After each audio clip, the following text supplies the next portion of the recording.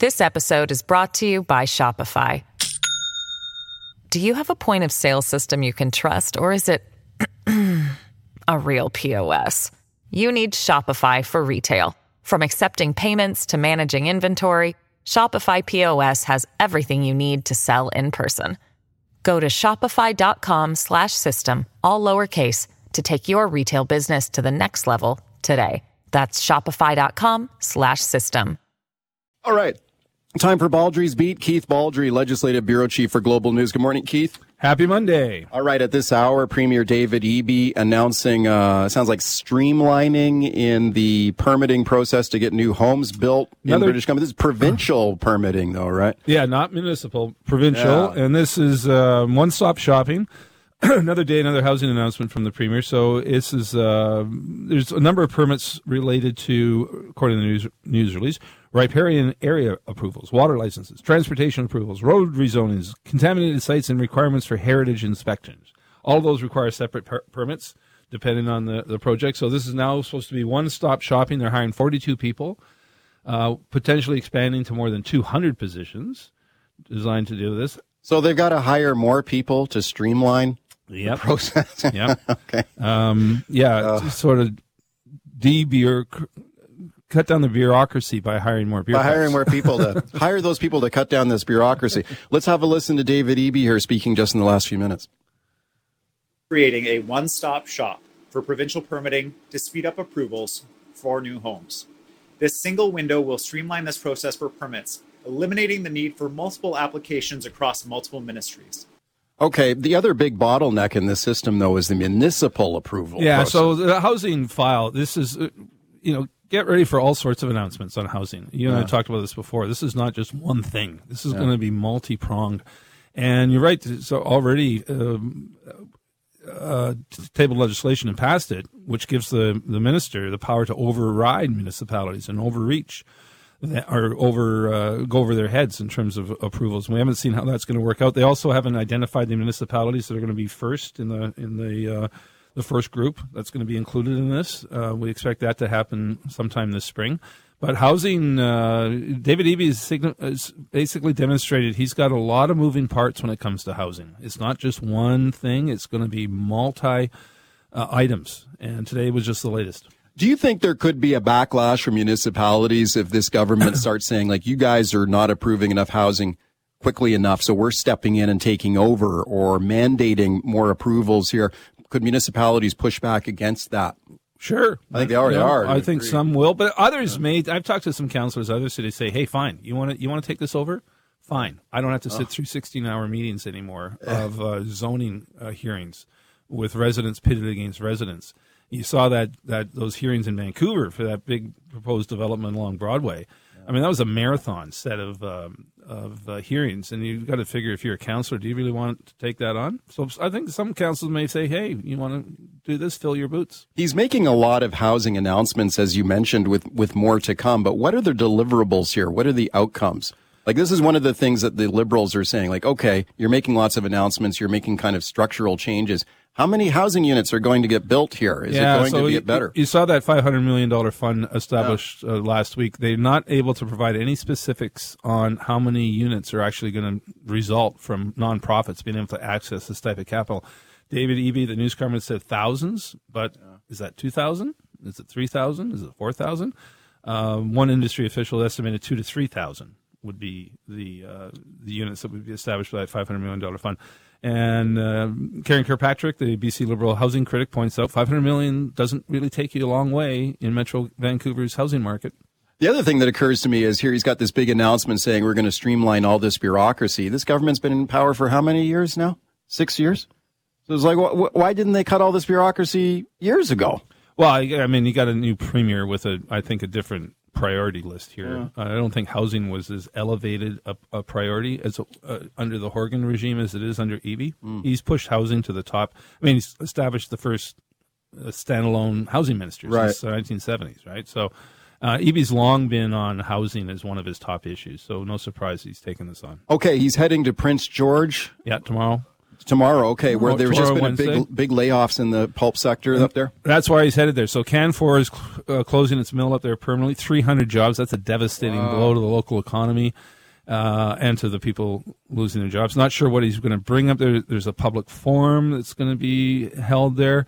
Traditionally, governments respond with early pension, some financial assistance, some skills retraining, this type of thing. But certainly that's the biggest blow in forestry in years in terms of job loss in one particular location. Boy, that's tragic when you think about Prince George is kind of right in the heart of the forest sector in British Columbia, the northern capital as they like to build themselves. And boy, how long have they had that pulp line running up there? And now it's being shut down. That's a lot of jobs. That's a huge number of jobs. Wow. In terms of per capita, that's an enormous blow to the Prince George Why? economy. Why are they shutting down? Well, a lot of mills have been struggling for years, and CanFor has shut down operations in some of its mills for years temporarily. Yeah. There's a real lack of access to fiber supply. There's just not enough trees basically. Having access to process, and that's been an ongoing problem. You go back to the pine beetle crisis; all that wood's been harvested and milled, and those trees were they're dead or dying, and a huge amount of the annual allowable cut has been reduced, and so mills are starved for fiber. Okay, what is EB going to deliver for them when he goes up there tomorrow? Again, traditionally governments. You go back to the 90s. We had the Job Protection Commissioner. Traditionally, it's some financial assistance, one-time payments, also early bridging to pensions, early retirement, skills retraining for other jobs. Not sure what exactly other jobs would be available to them, but that's 300 people, 300 families. No, that's tough, man. That's a lot of jobs in a small city. Let's talk a little closer to home here. The Stanley Park Train. So we talked about this earlier on the show, how this train remains shut down after all this time, including during the recent holiday season. The firefighters burn fund, their donations down 50%. They rely on that train every year for their fundraising. This is an embarrassment for the city. They can't get this thing running. Our colleague Jordan Armstrong has done great work on this story. He's had so he found, of course, Gailey Farms out here in Saanich has its own train. Yes. It's the same train that Stanley Park has. It's been running no problem. They maintain it themselves. It's very popular. It's they've got a corn maze out there. Halloween and stuff and Christmas. Kids are all over that place. They got 5 guys out there, and they're busy running a farm, Family-run business. No Parks Board commissioners getting involved in this. It's just the family getting the train going. And Stanley Park Board. I'm on the record saying this for years. One of your first assignments in the old days at the Sun and Province, cover a Parks Board meeting. And you go to these things and wonder, why does this exist? Why? It's a unique institution, but boy, when it comes to Stanley Park, some very questionable decisions are always made. Okay, let's listen to, now speaking of Gailey Farms, this family-run farm near Victoria where they have one of these trains running, no problems. Here's Jim Sturgill, who is the train supervisor at this farm. Have a listen. If you don't let it get to that advanced state of deterioration, you can keep it going on a relatively, normalized annual operating budget. It's not rocket science. This is a amusement park science. Train. Yeah, they just keep it going all the time. They maintain maintenance. Stanley Park, for whatever reason, just allowed this thing to deteriorate in the pandemic and just can't get it back up and running. It was, someone who grew up in Vancouver as a kid, I look forward to the annual trip or two on the Stanley Park train. School trips, field trips. I remember as a kid in grade 3 or 2, we all trooped out to Stanley Park and went on the train. It was part of your regular curriculum. This episode is brought to you by Shopify. Do you have a point of sale system you can trust, or is it a real POS? You need Shopify for retail. From accepting payments to managing inventory, Shopify POS has everything you need to sell in person. Go to shopify.com/system, all lowercase, to take your retail business to the next level today. That's shopify.com/system. At Evernorth Health Services, we believe costs shouldn't get in the way of life-changing care, and we're doing everything in our power to make it possible. Behavioral health solutions that also keep your projections at their best? It's possible. Pharmacy benefits that benefit your bottom line? It's possible. Complex specialty care that cares about your ROI. It's possible. Because we're already doing it. All while saving businesses billions. That's Wonder made possible. Learn more at evernorth.com/wonder. All right.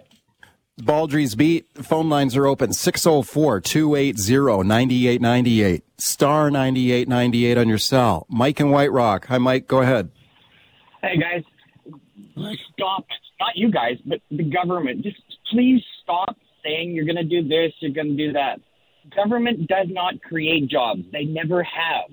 Business creates jobs. What I think, and again, my opinion, the government needs to step aside and let things happen the way they're supposed to happen. And if you're going to hire people, please don't hire any more bureaucrats or anything. Go and hire tradespeople, contractors, people that actually understand what has to be done to speed up the process. In my opinion, that's the only way things are going to get sped up. Okay, thank you for the call. Well, yeah, I mean, you know, you hire 42 bureaucrats to solve a bureaucratic problem. So that's sort of the well, there has to be permit. You can't just rip up all these the entire thing, but you don't need a permit anymore. There has to be permits, but I guess this is supposed to streamline the process. You don't have to go to 14 different offices to get your paperwork done. You can go to one office.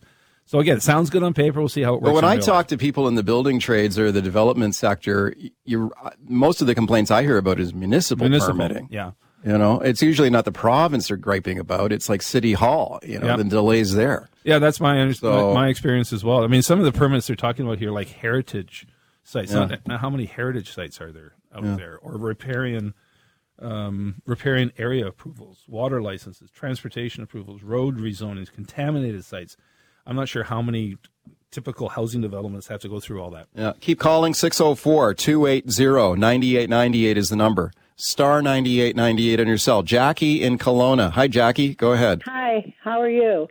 Good, Jackie. Good. I don't understand why there's a parks board in Vancouver. Like, all the rest of BC have parks. They don't have a parks board. The city looks after it. Mm-hmm. The parks board just seems to be getting in the way of anything being done in that park. Yeah, I agree with you. And it's not just BC. I mean, there's no other city in Canada has a parks board. I believe this is the only one in the country. And I think it's basically tied for decades because we have Stanley Park.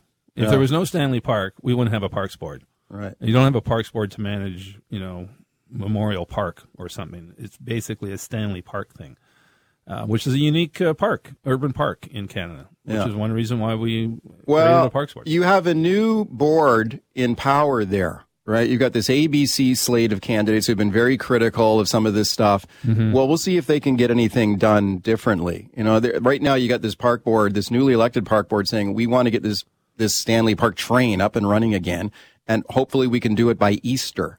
Now, I'll be surprised if that happens. Like if that train is operating again by Easter, I'll be surprised. I mean, I hope it is. I hope it is too. But we'll see. I think the neglect has been going on for so long. It might be a little easier said than done. Jackie, thank you for the call. Cindy in Vancouver. Hi, Cindy. Hi. Happy New Year, guys. Hi, Cindy. You've touched on it a bit, but we got to remember the politics of the park board and the previous park board that was led mostly by the Green Party folks. And they clearly did not have the train in as their priority. And whether it's because of issues that you've talked about, because the wrong type of technology, or just that lack of support for the businesses in the park. And I do support having an independent park board because of the mix of business and park that we've got there and traditionally have there, that the last park board almost decimated through their fixation on bike lanes. So I'd say, you know, and I know John Cooper tried really hard in opposition. And I think he put forward a lot of great stuff, and maybe he'll run again one day. But I'm super hopeful that the new group will come in and make some changes there. And whether it's taking control a little bit of control away from some of the staff reports and just getting out there and doing it, like some of your callers previously had mentioned, you know, let's go. Let's get it back, and let's help all the businesses in the park thrive. Cindy, thank you for the call. We'll see, but it's a different parks board than was there before, but we'll see if there's a clash between the elected commissioners and the staff at the park board. which we've seen in the past. Well, I'm glad she also mentioned the other businesses that run in the park, because we've been hearing some griping from them as well. Because when you get one sort of anchor attraction that's shut down, like this train, for example, all these other businesses suffer. Because when you have people coming in to ride the train with their kids, well, they're also maybe going to the restaurant or they're going to some of the other attractions there. So there's like a domino effect of businesses that suffer in the park when one part of it is neglected. Well, for years, many people took their families to the train for Christmas and probably spent a good part of an afternoon or night there and accessing other venues in the park as well. Okay, we've got a minute left here. So we got David Eby's announcement we covered earlier on streamlining permitting for housing. This is a huge file for him, right? Like, you expect to have more housing initiatives from him going forward? I think so. He's signaled that this is not a one issue or two issue file. He's got a number of moving parts. One thing he's ruled out, they don't have legislation. It doesn't think they'll have legislation ready to have the first refusal, as they do in Quebec for nonprofit organizations to be the first to have access to purchasing housing. But I think there's going to be other parts, and we could have legislation on other aspects as well.